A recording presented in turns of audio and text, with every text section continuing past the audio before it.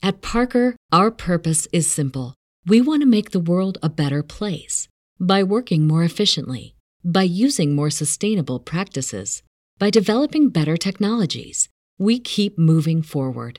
With each new idea, innovation, and partnership, we're one step closer to fulfilling our purpose every single day.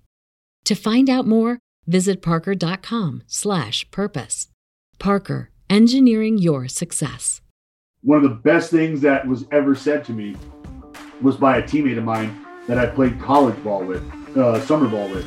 And he was like, he told me, he said, "You are the most colorful dude I've ever met." And he said, "I really hope you get to the big leagues, because if you don't, unfortunately, you're just going to be a clown."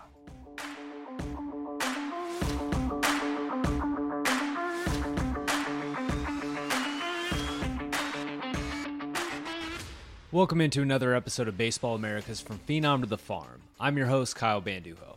Today we're joined by a man who really needs no introduction to baseball fans. He threw the 19th perfect game in MLB history and has as much personality as pretty much anyone on the planet, former A's left-hander Dallas Braden. Back-to-back perfect games on the show, along with last episode, Philip Humber. Didn't plan on that, but pretty cool to say the least. I was thrilled to have Dallas on to talk about really everything that led up to that perfect game, which he threw on Mother's Day 2010. Why his only option out of high school was junior college, despite being drafted. Playing in his hometown while in the minors, everyone who knows Dallas knows that, how much he rides for Stockton, California, and he played there in high A. We talk about his vigorous multi-iPad study sessions to prepare for a start in the big leagues and how he mentally handled his arm health, kind of taking away his career in the big leagues. I could have pulled 15 different moments from this one for the intro. I couldn't be a bigger fan of talking baseball with Dallas Braden. Very glad he stopped by. I hope everyone enjoys the show. Episodes of From Phenom to the Farm drop every other Tuesday. If you enjoy this one, subscribe wherever you get your podcast. And go check out past interviews. We're over 50 now. They're all pretty much evergreen. A lot of great career journeys to look at. If you haven't yet, leave a 5-star rating and a review on Apple Podcast or Spotify. Also, make sure to subscribe to BaseballAmerica.com and the BA podcast feed for all amateur baseball and prospect news, college baseball, spring training. Spring training is wrapping. This will be the last episode before opening day. Draft starting to heat up. Great stuff on the other pods. Feature projection with Ben and Carlos. 90th percentile with Jeff. A lot of good stuff over at BA. With that, let's talk to Dallas Braden. All right, joining in for today's episode of From Phenom to the Farm, he was a 24th round pick of the A's in the 2004 draft out of Texas Tech, former big league left-hander Dallas Braden. Dallas, thanks so much for joining From Phenom to the Farm. Yeah, no problem, man. Thanks for having me. Excited, very excited about this. I am equally as excited. Baseball, by the time this airs, baseball will almost be back. Tell the folks, where can they catch you this season? Well, you can catch me calling the Oakland A's games with you folks, hopefully with you folks. That's where I'm going to be spending my season. I'm looking forward to it. It'll be my first full season in the booth from start to finish. So I'm very excited about having that much baseball at my disposal, at my fingertips. But that's where you're going to catch me all summer long in a ballpark near you. I mean, that's the best place to be. I think we're all very, very ready for baseball to get back, especially after this offseason, which was objectively terrible. Let's dive in. A question I start everyone off with: when did you first realize you had a future at the next level of baseball, whether that be college or pro ball? Well, I think it became realistic to me when I got drafted, and I was drafted for the first time out of high school in the 46th round by the Atlanta Braves. 46th, 47th round. I don't even remember. It's that's how high it was. But it was then where I started to realize, like, okay, if there's a major league organization taking note right now, showing even this mild level of interest, then you need to start paying attention to this as well. So for me, the mindset was just, hey, can I graduate high school, please? And that happened. And I was playing baseball at the same time. And fortunately, that kind of fell into place and I got that opportunity. So that's when I would say it was like, hey, man, you need to clean some stuff up because this is real. This isn't just Legion ball anymore. This isn't just jumping on a travel team. No. Like this can be a career path. What was your relationship to baseball before you got drafted and before things got real? I think a lot of what you went through in high school with your mom passing away, it's pretty well documented. Where did baseball fit into your life as far as when your life takes that turn before it becomes something of, hey, this could be a career? Well, for me, I mean, it's kind of like a double-edged sword. On one side of that blade, I had everything cutting nicely my way, meaning I was having success when I was playing the game of baseball. So, I didn't play baseball my freshman year of high school. I didn't play baseball my junior year of high school. I only played 2 years. So my sophomore year, baseball was fantastic. Loved every minute of it. And then my junior year, baseball became, rightfully so, that carrot that was dangled in front of me to try to get me to pay attention to the areas in my life that I needed to pay attention to. And I just I couldn't put it together. And so I cheated myself out of being able to continue to fall in love with the game of baseball. And then my senior year, it became a vehicle and an instrument for me to really try to take advantage of the sacrifices that had already been made for me by my mother and by my grandmother. And as you mentioned, my mother, ailing with cancer my senior year of high school, passed away my senior year. So it became a very real sanctuary for me being at the ballpark, because she was the one who was taking me to the ballpark when I was a little kid. Before I was even old enough to play, she was taking me to the Little League Diamond with her friends who had kids that were playing. And I was around it. So that's what the Diamond represents to me, and what it represented to me then was that sanctuary. Why JUCO? Why American River? If you get drafted in the 46th round, I imagine there's some interest there from other places. What made JUCO the route for you? That's the thing, bro. There was no interest. Phone was not ringing. Like, not even. Was it the classroom stuff, or just no one had seen you? I was probably a combination of both. Classroom stuff, and I'm in Stockton, California, but that's the thing is, we had dudes that, like, we had a guy named Joe Hernandez who was blowing 93, 94 from the left side at another high school across town. But him and I, like, similar situations, just, kind of being knuckleheads. I played against a buddy of mine, Nick Pesco, who was coming out of school in Lodi, throwing 97 from the right side. My best friend in high school was 92, 93 from the right side. He was drafted in the 32nd round by the Atlanta Braves. So there were eyeballs, but I was 5'9", 140 pounds. Like, I was not physically mature. The classroom stuff reflected that I wasn't mentally mature at that point, or didn't prioritize correctly.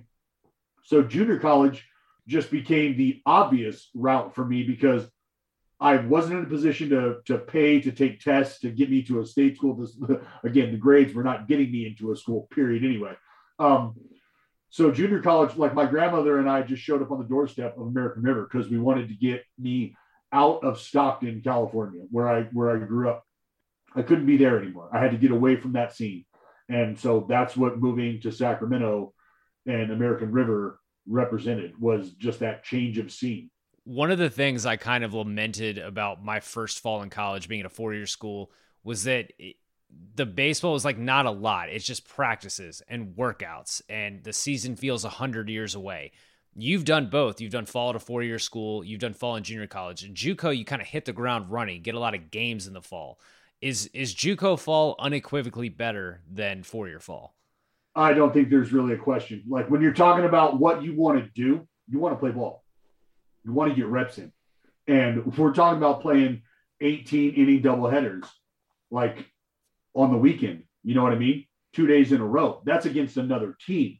Not to mention your 14-inning inter squads that you're going to have. Your 12-inning, like, we didn't play 9 innings. Like that, if we played 9 innings, is because we were in a hurry or we had somewhere to go. Like, coach had something to do, which was never. So we never played a 9-inning ball game. And the other thing is we had the ability to we had access to the shed. Like, we didn't have a clubhouse. I didn't have, like, I was getting changed in my car out in the parking lot. Like, we didn't have anywhere to keep our stuff. So the only things that we had were nets and tees and that kind of stuff that was stored away. So we'd get to school and get out of class, show up. And I mean, it didn't matter what time of the year it was. You were on the baseball field, period. You were in the cage. You were on the field. You were doing something baseball related every single day. Like, not a question. Is JUCO lived in the moment, or were you kind of looking in the back of your mind like this is a springboard, worried about where you're going to go next? Or is it something that you can enjoy in the moment and take in that baseball? It's something that you can definitely enjoy in the moment. But for me, it was also an acknowledgement that this is not and that's the thing is, I understand the term springboard, but I have said time and time again, junior college is not a stepping stone. It can be a launching pad if you understand what it can do for you, if you understand what it can represent. And that's a combination of academically and athletically. If you can find the balance and you can understand what you need to get done here, if it's a junior college, that can get you to where you want to be, which might be a 4-year before you get to ultimately where you want to be, which is a professional level, well, then you need to understand the mechanics that are going to go into that, what you have to do academically to get yourself in a spot to be able to go into that 4-year.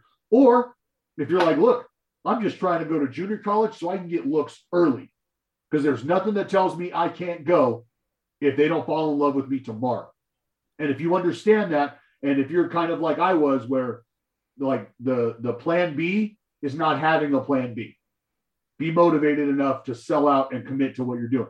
And while I don't necessarily recommend that for everyone, those were the cards I was dealt. Those were the cards I dealt myself, and those were the cards that I was playing. What did you pick up while you were at American River that made you go from a guy who only had one place to play to a weekend guy in the Big 12 3 years later? I was it was accountability. It was accountability. That's the only way that I was going to learn how to take care of business on the field, how to take care of business in the classroom, knowing that the next step that I was more than likely going to be taking was to a 4-year. That was it. Like, my coach would show up in the morning. I had to go to weights we had like 5 o'clock weights, and I'd be in the parking lot asleep in my truck at like 4:30 in the morning, because I had an hour and a half drive from where I lived just to go to junior college. So I'm getting up at I'm leaving at like 3 o'clock in the morning to get to a 5 o'clock weight session. And I'd fall asleep in my car sometimes, and my coach would see me driving in, but he wouldn't come wake me up, because just getting there isn't showing up. And that message was delivered loud and clear, because I probably fell asleep in my car 3 times, early, first dude there, but not on the blacktop with jump rope in hand, like running like a moron with my jump rope and, stuff all over the place. Like, what am I doing? So the accountability was the biggest thing that helped me get from where I was at the junior college level to being able to transform into what I was starting to turn into. And then how did you wind up in Lubbock, Texas? We have this Fall Star Classic in Northern California, where if you're an All-American your freshman year, you play against all the other All-Americans. And I pitched that day. I pitched well. You face 6 hitters no matter what. So I think after that day, I was offered a scholarship, but it was like, I'm not Division I eligible.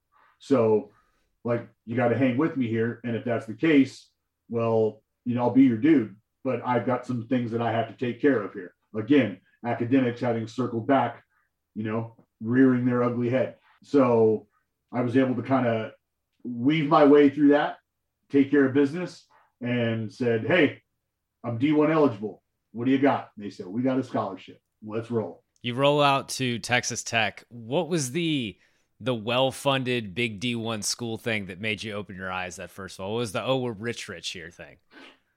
Well, you got an indoor, like a massive indoor workout facility, like dedicated, like this is ours, the baseball players. And then this is the football players. And this is for the basketball players. And it's just like, we got an indoor track, like 2 levels, like it's called the Bubble. And I mean, things have progressed significantly since I was there. But especially coming from where I came from, like everything was big league. Like, the dining hall and the fact that, people were paying for you to eat. And like, that was just mind blowing to me. Like, damn, they're just whipping out this kind of food for everybody here. Like, this is fabulous. This is great. And then, you walk into the locker room and it's beautiful. Like I said, I had never had a locker room experience in my life. So rolling from getting dressed in the parking lot in my car to like having my own locker and laundry being done and all, like, it was just like, wow, this is insane. All the clothes, all the gear, like, that was incredible. Laundry being done, that's big league. Yeah. So the fall, like we kind of talked about in 4-year, is just prep for the season, just figuring that stuff out. For you, you already know how to pitch in college. You've pitched in junior college for 2 years, but you're battling for the first time the West Texas wind. How much trial and error is there in that ballpark when it's swirling? Because there are days where your normal stuff just does not work. No, you figure other things out. It doesn't matter. But for me, what was great is being a left-hander, and in that ballpark, you get a strong from right field to left field breeze. And I was able to just try to pound guys in. And if they're going to square a fastball up in, it was more than likely going to be pulled foul, which more than okay with. And then because that wind was blowing across, for me, turning that ball over, it was almost like that changeup was hitting a sheet of wind, and the screwball was just, hitting a sheet, and I could watch that ball just die. But it was very important to make sure that I started that thing in the right spot. Otherwise, if it's not down enough and not where it needs to be, it was just going to hang. It was just going to get caught up in the wind like a feather and just get waylaid. Because, I've seen some balls go out of that ball. I feel like I gave up a home run every game I pitched, if I'm being totally honest. Like, I'm sure the numbers will reflect that. Every game I pitched at Tech, I promise you I probably gave up a home. I want to talk about that screwball, because all the reporting says you scrapped it after 06, after you hurt your arm. But the big difference with it being a lefty and rolling off that changeup and rolling off that screwball, what are the differences in kind of the mechanics of that? And how did you mix and match those? For me, it was grip of the baseball. Like, I'm looking around. I don't know if I have a baseball up here in my office or not. But it was gripping the ball, because you grip a changeup, traditionally with like I had a circle grip, and from there, I would just use 2 fingers to get on the side of the baseball here. You know what? I got a ball. So that's how I would grip my 4-seam changeup. Pinky up on that seam, thumb under, depending on what kind of movement I would move it around. But then the screwball, go right to this, and I'm throwing it off the inside of my middle finger, and I'm pulling down with the inside of my index finger. So I'm throwing the front of the ball, the top of the ball, and I'm pulling down on the inside bottom part of the ball. So you were able to get significantly different action on both of those? Oh, big time. Because again, using the thumb and the idea of a rudder, meaning the more north and south I get, or the farther underneath I get under the baseball here, I'm really killing speed as opposed to trying to create movement like east to west. But as soon as I start to move that thumb up on the inside part of the baseball, now I'm starting to generate more east to west movement. And even if you want to get crazy, because like we see, who's it? Oh my God, the righty for Chicago, Hendricks, right? Kyle Hendricks, he'll cut the changeup. And so there's a lot of different action you can get just with, a slight finger adjustment and a slight thumb adjustment. Mm-hmm. Interesting. I appreciate that tutorial. That was exactly what I was hoping for. So that Texas Tech team picks 7th in the Big 12 coaches poll heading into that year. Mentality, it's not how it ends up. Is the mentality for a team like that, is it like we're going to surprise people, or we should be the damn favorites? If that makes sense, we will prove you wrong versus, they'll just find out. Like, what's the mentality when you are picked almost DFL? Well, frankly, I didn't really pay attention to any of that stuff, because being a JUCO bandit, you're just kind of coming into a situation where you didn't spend freshman year, sophomore year, junior year with these guys. Like, that's not the vibe. Sure, you spend all fall and you know what you got. You have a pretty good feel for who you are as a club. But I didn't know who anybody was at UT, like, at Texas. I didn't know who anybody was at A&M or Baylor or whatever, just like none of those people had any clue who I was. So I wasn't really caught up in that. But what I did know is there were a lot of our guys that were projected to be drafted. And that for me was like another kind of like an aha thing, like, wow, damn, we got a lot of these dudes who are projected to like go play pro baseball after this. Like, we're probably going to be pretty good, right? Probably going to be pretty good. So that was my feeling on the whole thing was, if this is who we are and I see who we are, like, yeah, I'm watching BP.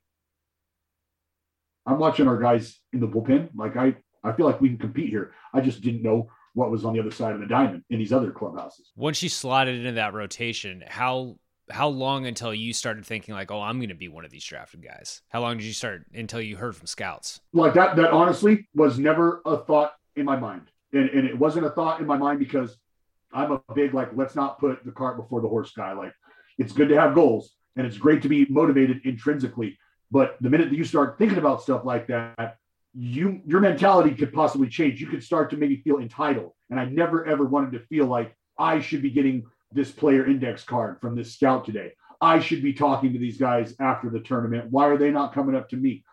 I never wanted to have any of that. I was always a big, like, let me compete. Let that speak for itself. Because at the end of it all, if what I'm hearing is true, they want guys who know how to pitch. They want guys that can get outs. I can do that. And if I do that, then I should be okay. Walk me through that draft experience after your junior year. Well, that was nuts. Like, I'm laying, I remember laying in bed, like, phone rings, no idea who it is. Hey, this is Blake Davis with the A's, blah, blah, blah. And I just hang up. I'm like, what?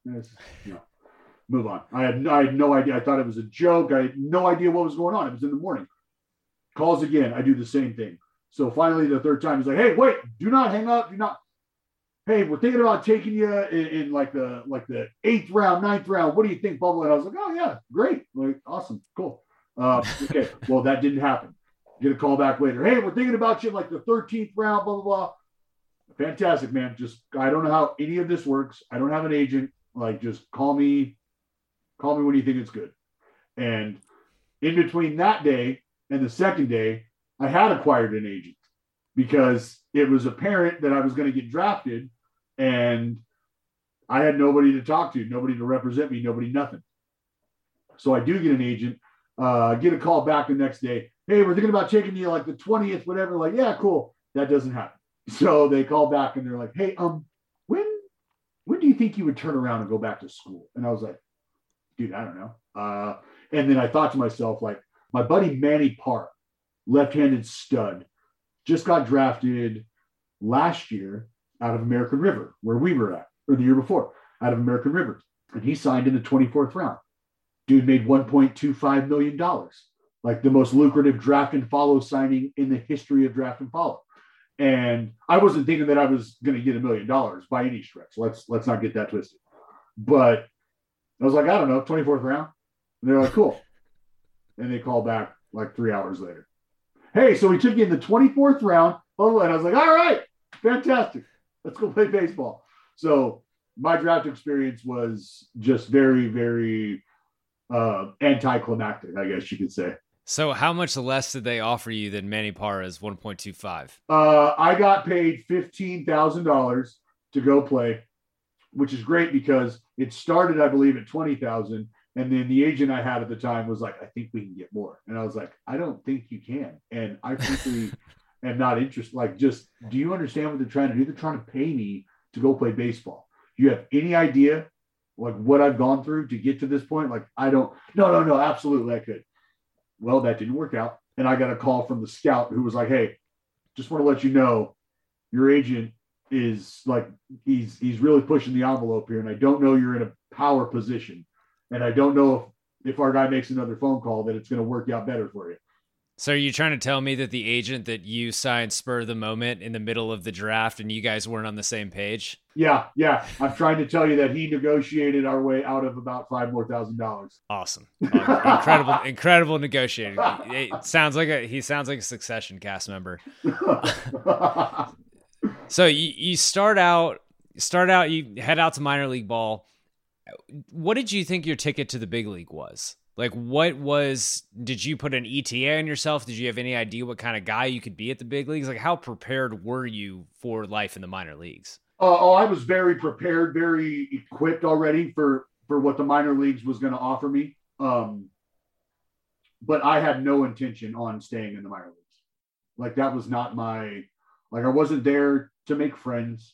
Like, I wasn't there to I was there to try to take care of business, to handle business as quickly as possible. Like, when I got on the mound at the pro level, I wanted to punch everyone out.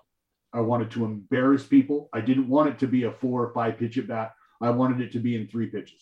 Get him out of there. Just get him out of there. And that was my mentality. Is I'm watching all these other dudes around me not give a damn. And if that's how it has to be, that's fine. It's not really the guy I like to be. Like, I like to be the teammate. I like to be the the rah-rah. Like, I love to be that dude because I know what energy and chemistry can do for a club. But it became very apparent very quickly that this isn't about being a club. We're not a team. This is a collection of dudes who are looking to bite the other's arm off if it means getting closer to that proverbial nipple, if you will. Like, I got to get fed straight up, and I got a grandma to feed. Being the rah-rah guy, and that's the whole thing. You've made life after baseball great for yourself because of personality. You are a baseball personality. You're staring at me with this Grizzly Adams beard right now. Like, you got a lot of life in you. When every outing is a job audition, and the whole purpose of pro baseball or minor league baseball is impressing your employers, so they will eventually give you this great promotion that you need. It's like you're a temp worker every day until you get the corner office. How much personality, how much can you be yourself in the minor leagues especially when you are a 24th round draft pick, when they did not dump $3 million into you? It's a limited window. You have a short leash. And one of the best things that was ever said to me was by a teammate of mine that I played college ball with, summer ball with. And he was like, he told me, he said, "You are the most colorful dude I've ever met."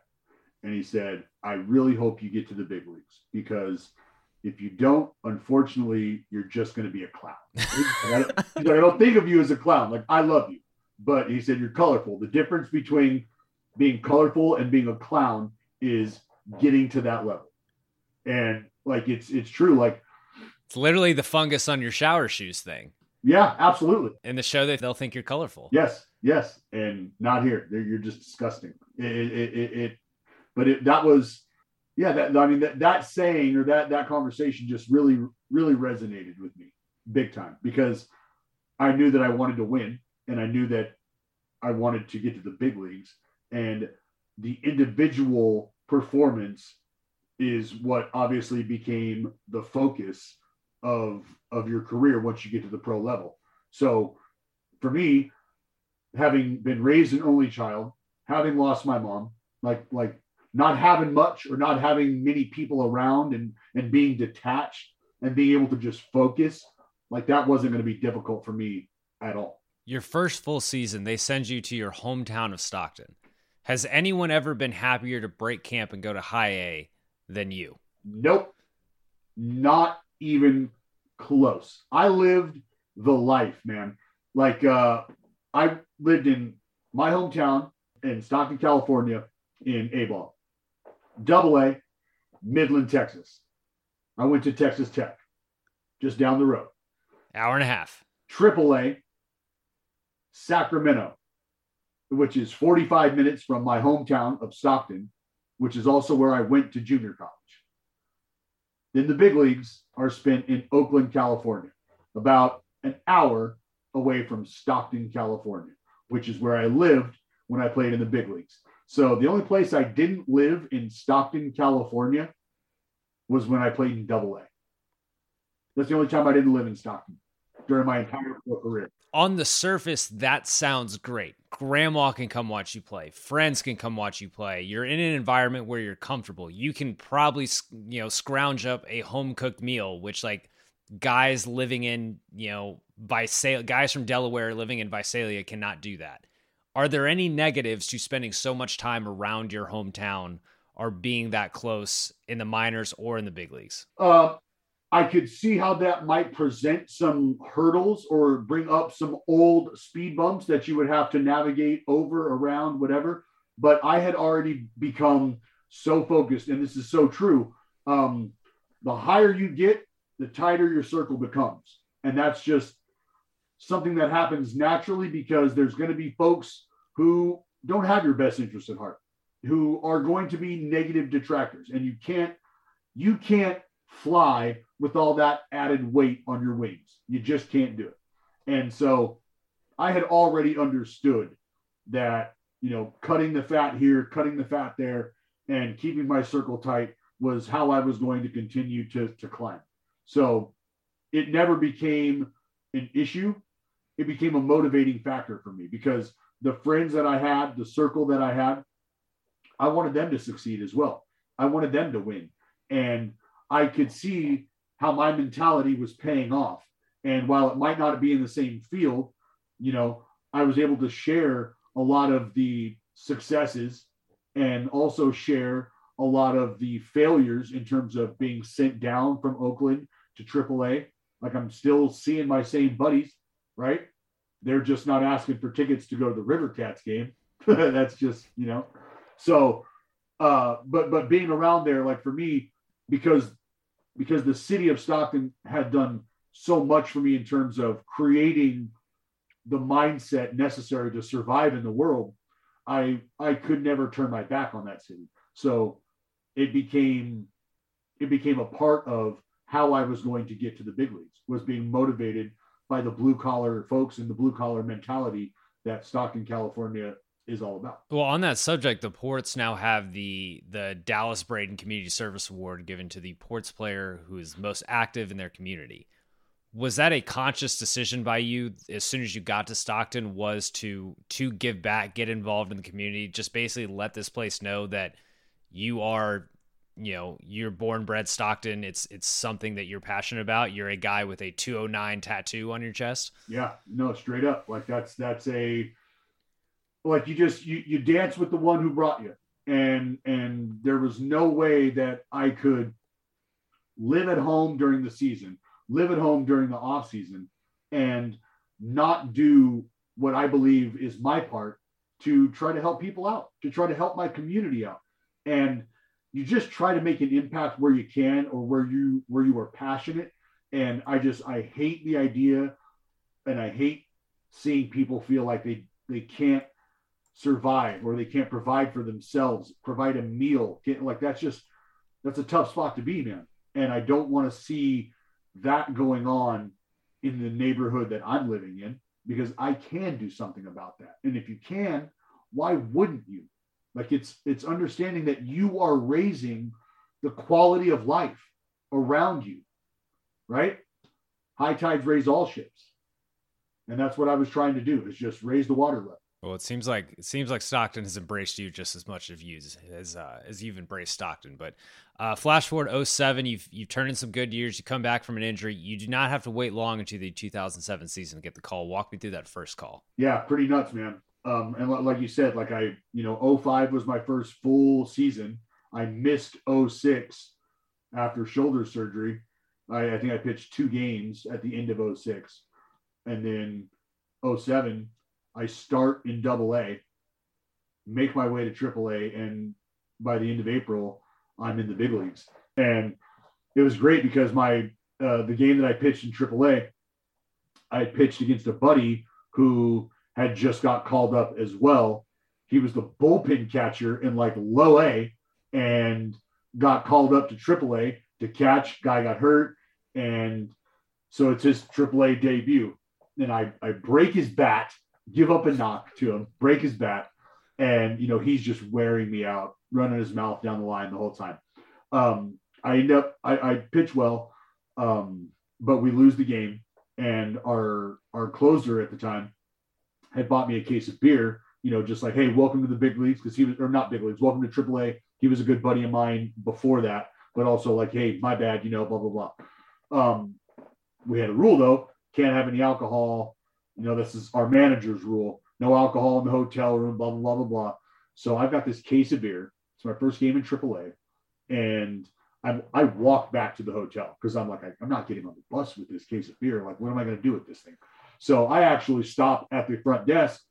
And because my buddy who just got called up on the other team doesn't have a place to live, he's staying at that hotel as well. And I knew that. So I leave the beer for him. And we get done with the ball game the next day. We get back to Sacramento. So it's the day after. And manager calls me into the office and he's like, hey, Braden, Tony DeFrancisco is who my AAA manager was at the time. And, Italian dude, awesome guy. And he's like, hey, Braden, come in. So I come into the office and he goes, you got a drinking problem, Braden? I said, no, Tony, you know I don't have a drinking problem. What do you got? And he said, I don't know, Braden. You know the rule. No beers on the road, no beers in your room. You bringing beer to this hotel, Braden? And I was like, Tony, I don't have a drinking problem. Tony, I told you I don't have a drinking problem. And I was like, look, that beer was, he goes, are you sure that wasn't for you, Braden? Because I can't send a guy with drinking problems to the big leagues. I can't do it, Braden. And I was like, Tony, I don't have a, what did you just say? And he was like, yeah, you're going to the big leagues, kid. Get out of my face. And I grabbed him and punched him in the chest 2 or 3 times. And was like, Tony, don't mess with me. What are you? And he was like, yes, man. So it was incredible. I walked outside, called my grandma, and kind of played a joke on her. It was like, hey, I'm not going to be in Sacramento any longer. I got to go meet the team in Maryland. And she was like, Maryland? What the hell? What are you doing? And I was like, yeah, I got to go to Baltimore. She was like, Baltimore? But that's where, and then I could hear it register. And I could and then she started crying. And then I started crying. I was like, oh my God, here we go. I'm going to the big leagues. You walk into that, you kind of split time as far as innings in the minors, innings in the big leagues that year. That Oakland rotation was very young. And just the staff in general, aside from Alan Embry, who was a dinosaur compared to everyone else, everyone else is pretty young. Like Joe Blanton's anchoring that rotation. That dude was 26 at the time. Where do you go for the breakdown of how to be a big leaguer? That's routine. That's figuring out how to go about your business on the road before games, where to stay, stuff like that. Who did you gravitate to? Who gives the pointers there? Well, there was, like you said, it was a very young rotation, but an older veteran bullpen as well. So there were guys I talked to Kiko Calero a lot, Jay Watasic, Joe Kennedy, God rest his soul, Justin Dukeshire, but coming into that rotation, you've got guys like Dan Herring, Joe B, and they were on an incredible run. And the last thing I wanted to do was jump in the middle of that and blow it, right? So it was tough because those guys are still trying to find their way, so to speak. They're still trying to establish what makes them work. And you're not interested in bringing this young punk under your arm and trying to show him the ropes while you're trying to figure that out on a fly on your own. Because like you said, Joe B at all of 26 is the veteran of the staff. So who the hell is he looking at? Right? He's trying to figure it out on his own too. So it was a sink or swim sort of environment early on, but I don't know that I would have it any other way because again, I'm somebody who wants to feel like I've earned my place here before I have somebody kind of put their arm around me. I want to show you that I'm worthy of you taking that time before you just take that time and feel like you may have wasted it. You're having in that year, in that 07 year, your numbers at the higher levels of minors are great. It's like you've conquered that mountain. The big leagues, it's not going the same. Obviously hitters are better and stuff like that, but where is your learning each start? What is not working as well in the big leagues? Where are you seeing the jumps that you need to make in order to have success there in that first year? Well, Dan Herring pulled me aside and was like, look, you can clearly punch people out. But what happens is you end up going 4 2/3 because you're afraid of letting them put the ball in play. And with your stuff, You're not going to overpower anybody. So you got to get comfortable, trying to get away from those extended at bats. And what I would start to notice is once I get to 2 strikes on guys, they knew what I was going to throw. And I'd be fortunate enough sometimes to get those swings. But because they know what's coming at that level and they've done their homework and they've seen the video and they know the tendencies, they're ready for it. And so now they're spoiling pitches instead of really me playing chess with them and not showing them the full hand of cards the first time through or even the second time through, really trying to establish certain things that are going to open up my game later down the road. So as that became apparent to me, like it was like this light bulb moment, like, oh, that's right. They watch video on you. You know what you should do? You should maybe take note of their tendencies and see how guys like you are disposing of them. So the day that the iPad came out, I went and bought 2 of them I bought 3 of them. And I told our video guy, put all of Jamie Moyer against our opponents on this one, put all of Mark Burley against our opponents on this one. And then this one is saved for me. So on that subject, your video guy, there's a quote that I pulled from some reporting about your perfect game, which we'll get into. And he mentioned that usually before starts, you do a 2-hour study session. What is can you break down the ideal study session? That is more than I did for probably all of my college tests. Well, I would and it was really sort of a remedial session because day after my start, I'm spending a good chunk of time, probably a couple hours on my next opponent's first 3 hitters. And then the next day is spent on their next 3 hitters. And then day 3 is spent on the bottom third of the lineup. And then day 4 is the bench guys.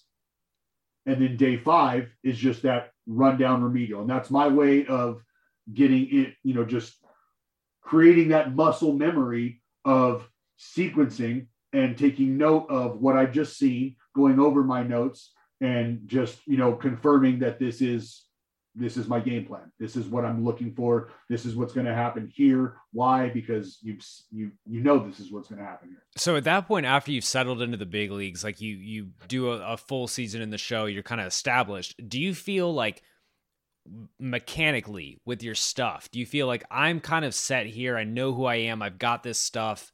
I'm maybe making tweaks or whatever. It's just all about getting smarter. Is that where most of the progression comes at that point? Yes, I would say so. And that's why, I would love to have the technology at my disposal that these guys have today, because you can really learn a lot about yourself, not only from a how can I move more efficiently standpoint, but also quite literally the art form of watching the ball come out of your hand and learning how to manipulate the baseball and make it do different things. Because from there, if you understand the kind of movement you can generate and create, you understand what that does for your opponent visually. And now you combine that with your opponent, with your ability to execute with said velocity. From there, if you're executing movement, executing location with desired velocity, you're rendering your opponent a non-factor. That guy doesn't matter at all. He's just some moron up there with a bat in his hand. He should probably have 2 or 3 based on the confidence I have in myself right now because of the homework I've done, because of who I am and what I know I can do. So when you have an understanding of that, as you can tell, the confidence is at an all-time high, and you're just going out there and that's the day off. Game day is your day off mentally, because you can just boom, boom, boom, boom, boom. The hay is in the barn. So you get a couple established years in the big leagues. You cement yourself in the A's rotation, start putting up some good numbers. Let's get to the game that I think everyone on the listening to this episode has been waiting for. The day you told Alex Rodriguez to get the hell off your mound. The only thing I want to ask is, I am sure you run into him occasionally, media circles, whatever. What are the conversations? Because one, he seems like just an interesting person, and just sure. How many conversations have you had with our good friend, the owner of the T-Wolves? Yeah, see, he doesn't seem that interesting to me. But Interesting can be in a bunch of different ways. Yeah, People can there's be just little. Yeah, there. Yeah. Yeah. I don't have interaction with that guy. I don't. I've seen him. I saw him out in public one time. My wife and I we were at dinner for my birthday actually, and like it was a sushi dinner, a wonderful sushi dinner, and I was getting after it, just getting after it. The sake was flowing, and we get up to leave, and we're walking through, and I'm walking up the stairs, and this dude, like this hand comes out and like grabs me, and he's like, hey man, like Danny told me you might be here, like it's your birthday, happy birthday, like hey, just want to let you know you're doing a great job, man. I watch you, and I like while this is happening, again, I've had quite a few sakis, and things are a little fuzzy like, at that point. Yeah, I'm just like, who is this? Oh, and I'm like, oh, and as it registered, I go, oh, this guy. I said it just like that. Like, sorry if I can't use the F word, but that's what I said, and it like I said that out loud, like that's supposed to be an inside comment. And it didn't. It was outside. But I didn't care. And I was just like, I listened to what he had to say and walked off. And my wife was like, who was that? Do you know that guy? And I like, it'd probably be a great episode of Drunk History because I was trying to explain to her, like in detail, what had happened. Like I'm trying to break down logistically, like where the mound is and why you don't do this and how he ended up there. And so my wife and everything about him and why people can think of him a certain way. Right. And my wife, who bless her heart, like thought I was a golfer, was like, all right, okay, yeah, I don't understand any of that. That's fine. Yeah. So that's but as far as other interactions, no, man, I'm not interested. So a few weeks after that, how many times have you had to pitch on Mother's Day? I think 3 times. 3 times. Yeah. And you admitted recently that day you also joined the fraternity of famously hungover guys who have thrown a perfect game. You and our good friend Cheeseburger Wells. That start on that day is, you talked about all this mental prep that you just did. Is that something that was still there for that game, or is that I just need to get through this? Yeah, no, you nailed it with that last part, man. You nailed it. Like, I just need to get through this. And that's just because of what that day had represented. Like, I say that my grandmother and I, up until that day, lived a calendar of 364 days because there's just that day, Mother's Day, that we silently acknowledged, but didn't celebrate, didn't anything, like the heart just wasn't there. And it's brutal because my grandmother is a freaking angel and she deserves to be celebrated every day of her life. And it pains me to think that we were both in that rut, but understandably so. So there was nothing normal about my day emotionally, preparation wise.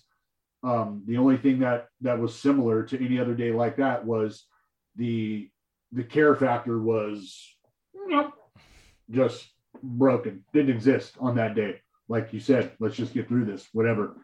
I showed up with very little time for me to get ready to be able to still go out and pitch and be a part of a lineup. With most no-hitters, perfect games, whatever, there's always like a couple breaks. Yours is pretty notorious for being like fairly smooth sailing. You didn't need Dwayne Wise to pull a ball back at the over the fence. You didn't need a call to go your way, anything like that. It was almost a Maddox.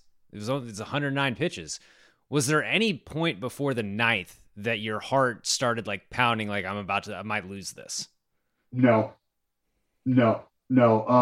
Like quite the contrary.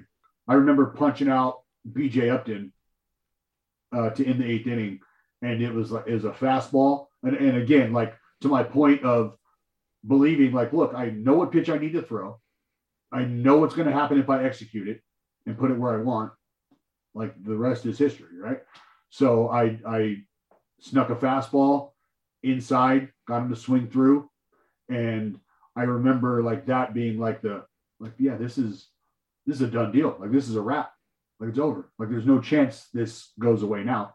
And it's crazy that I would be thinking about that because I had never seen the ninth inning of a Major League Baseball game before as a pitcher. I had never thrown a complete game in the big leagues. Never even been out for the ninth inning, I don't think.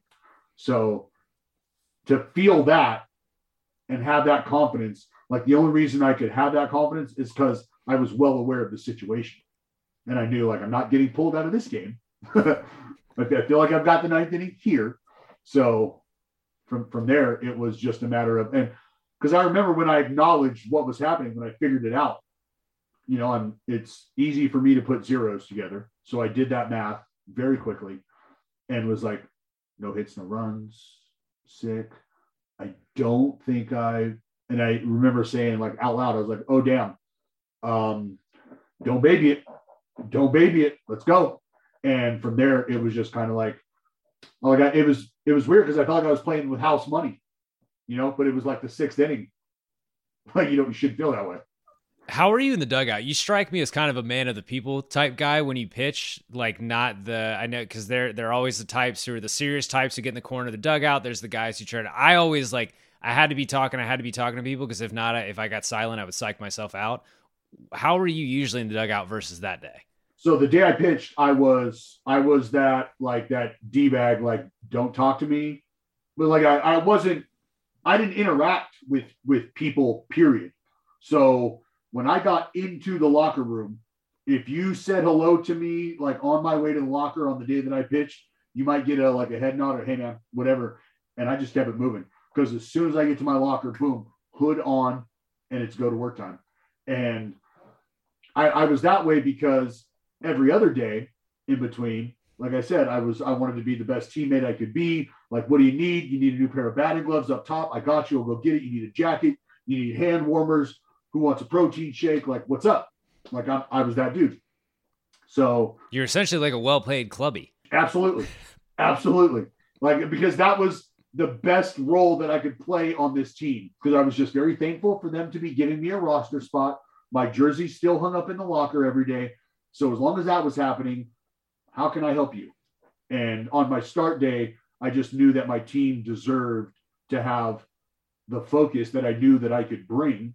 And I needed to do that on my start day because I took that focus into my work, during the week.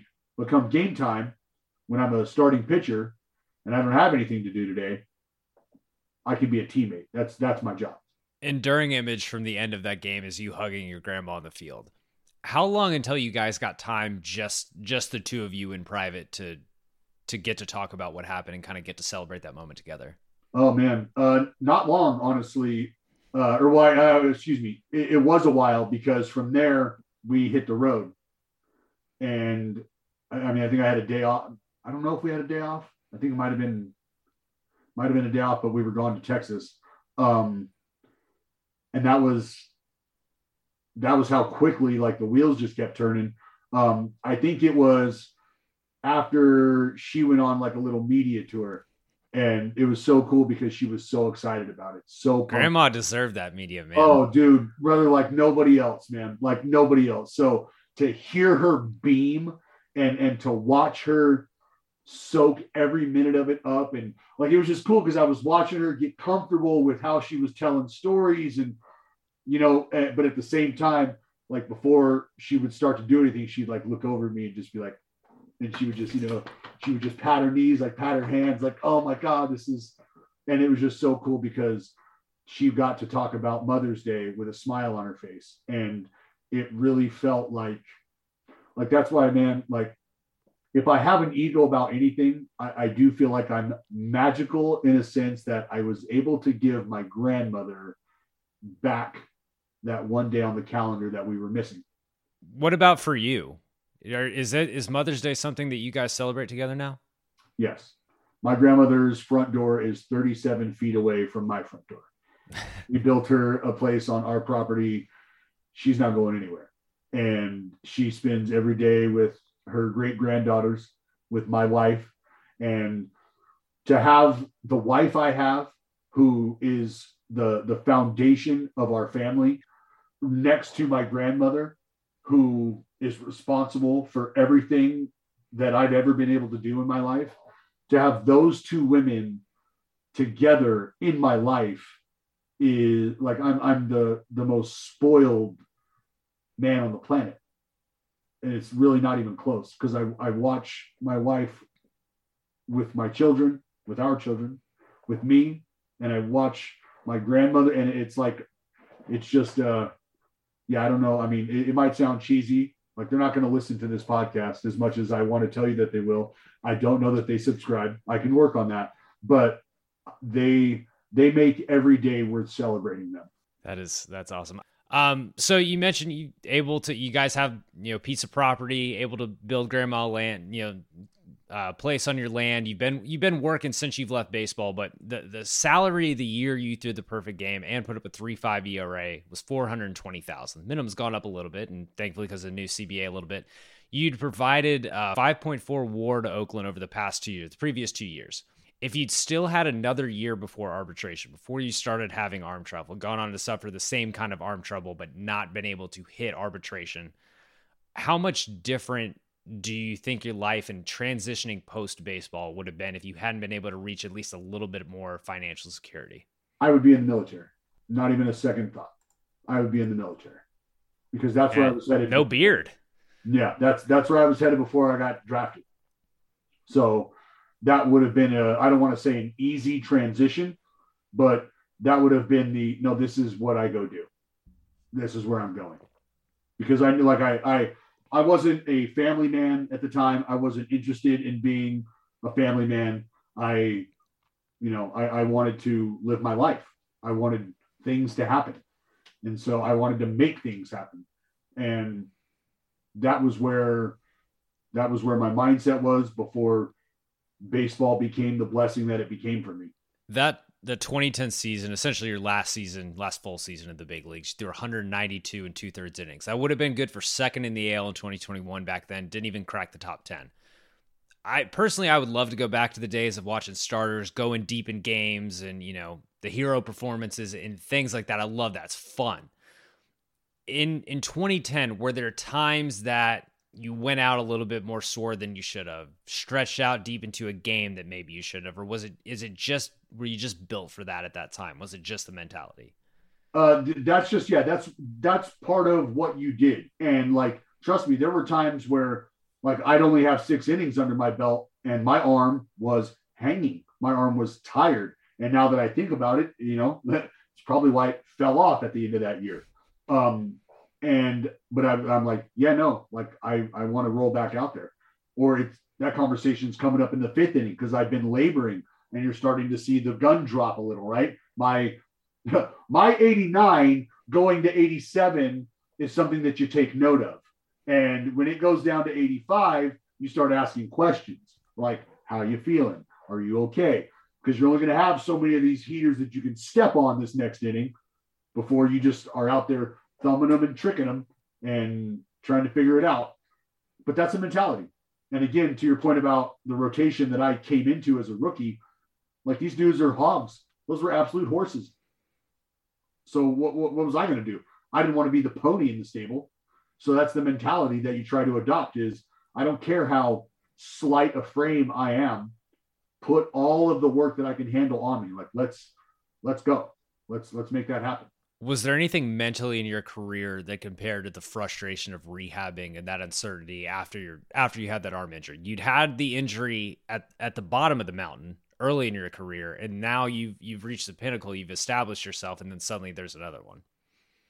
Yeah, it's the feeling of not being able to run fast enough in your dreams, right? You can't move. You can't move. Like, you see where you got to go or where you're trying to go, and you know what that feeling is like. And there's not a damn thing you can do about it. There's nothing you can do about it. And that's the frustrating part, is when you put the work in that you feel like is supposed to render the result you're looking for, and you get to the point. I mean, I was on the mound in the UCLA bullpen throwing.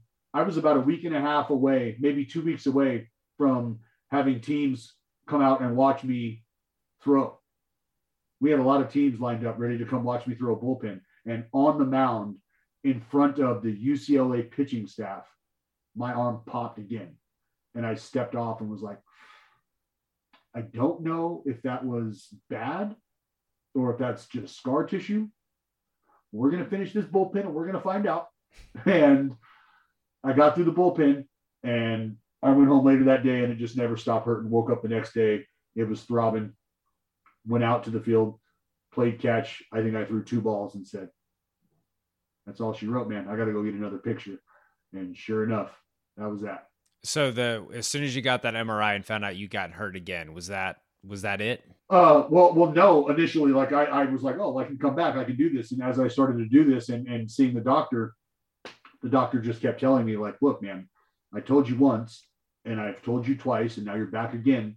I can't medically clear you to play baseball again, which means when a team asks for your physicals and asks for your file, like I can't, my professional like status, my integrity's on the line here. I can't do that. And I was like, well, explain to me, tell me why.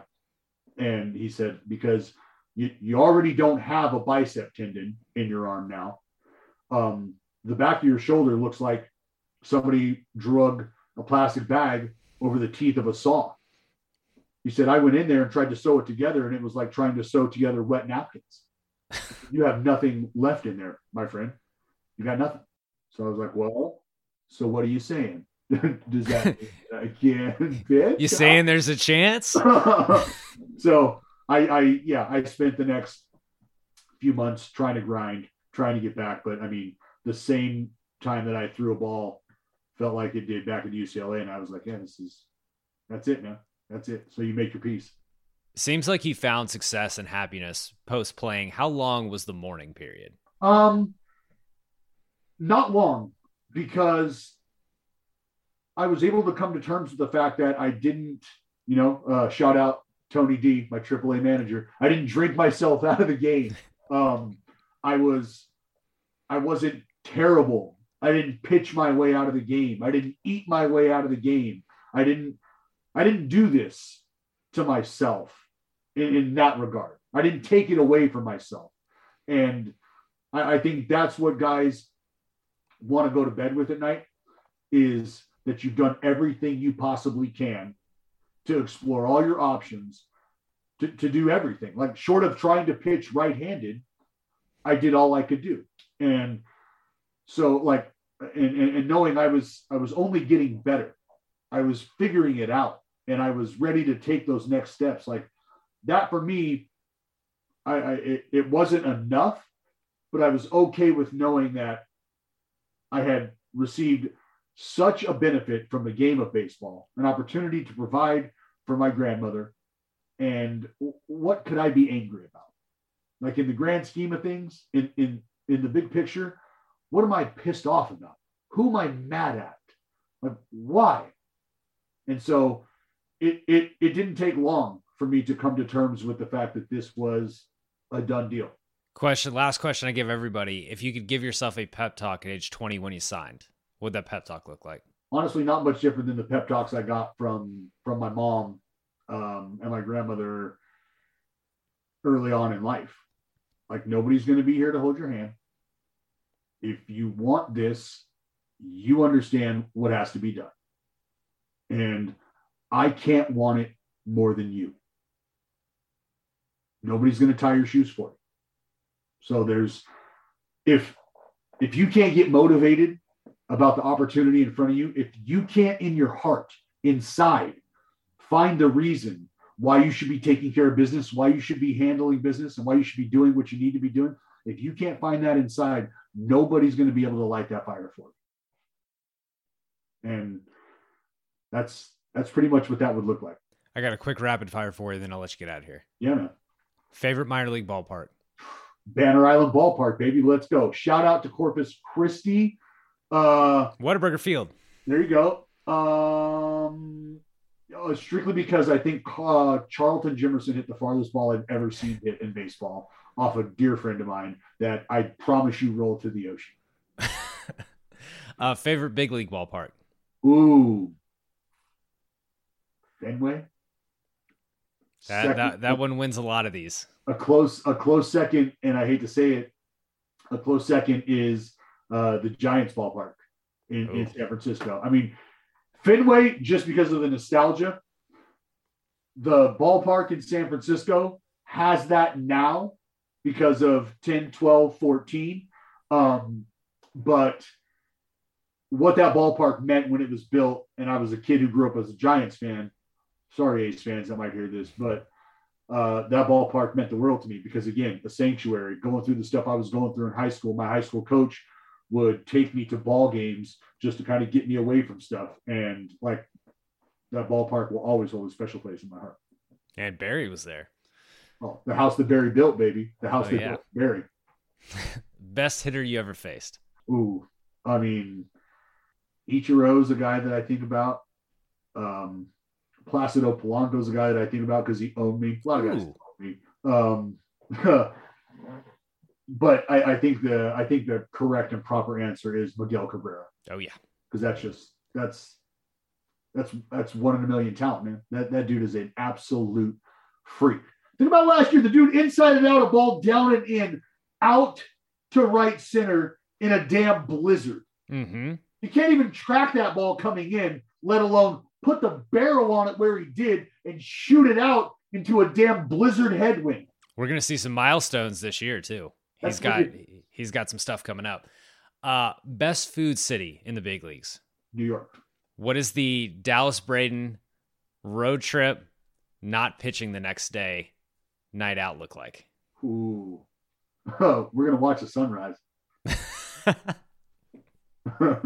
I think that says enough right there. Last question. Everyone gets this one. Do you have a nightmare bus ride story from the minor leagues? A nightmare bus ride story? Nightmare bus ride story. Oh, man. Yeah. Texas League is the worst. Texas League is brutal. Cal League, not great, but the Northwest League was atrocious, especially when you played for the Vancouver Canadians like I did. We're talking a 16-hour bus ride from Canada to Boise, Idaho. Yeah, not ideal. But let's just say that a teammate, a little fella, was able to fit up in the very back of the bus seat, like where it's not even a seat. It's on top of the bus engine.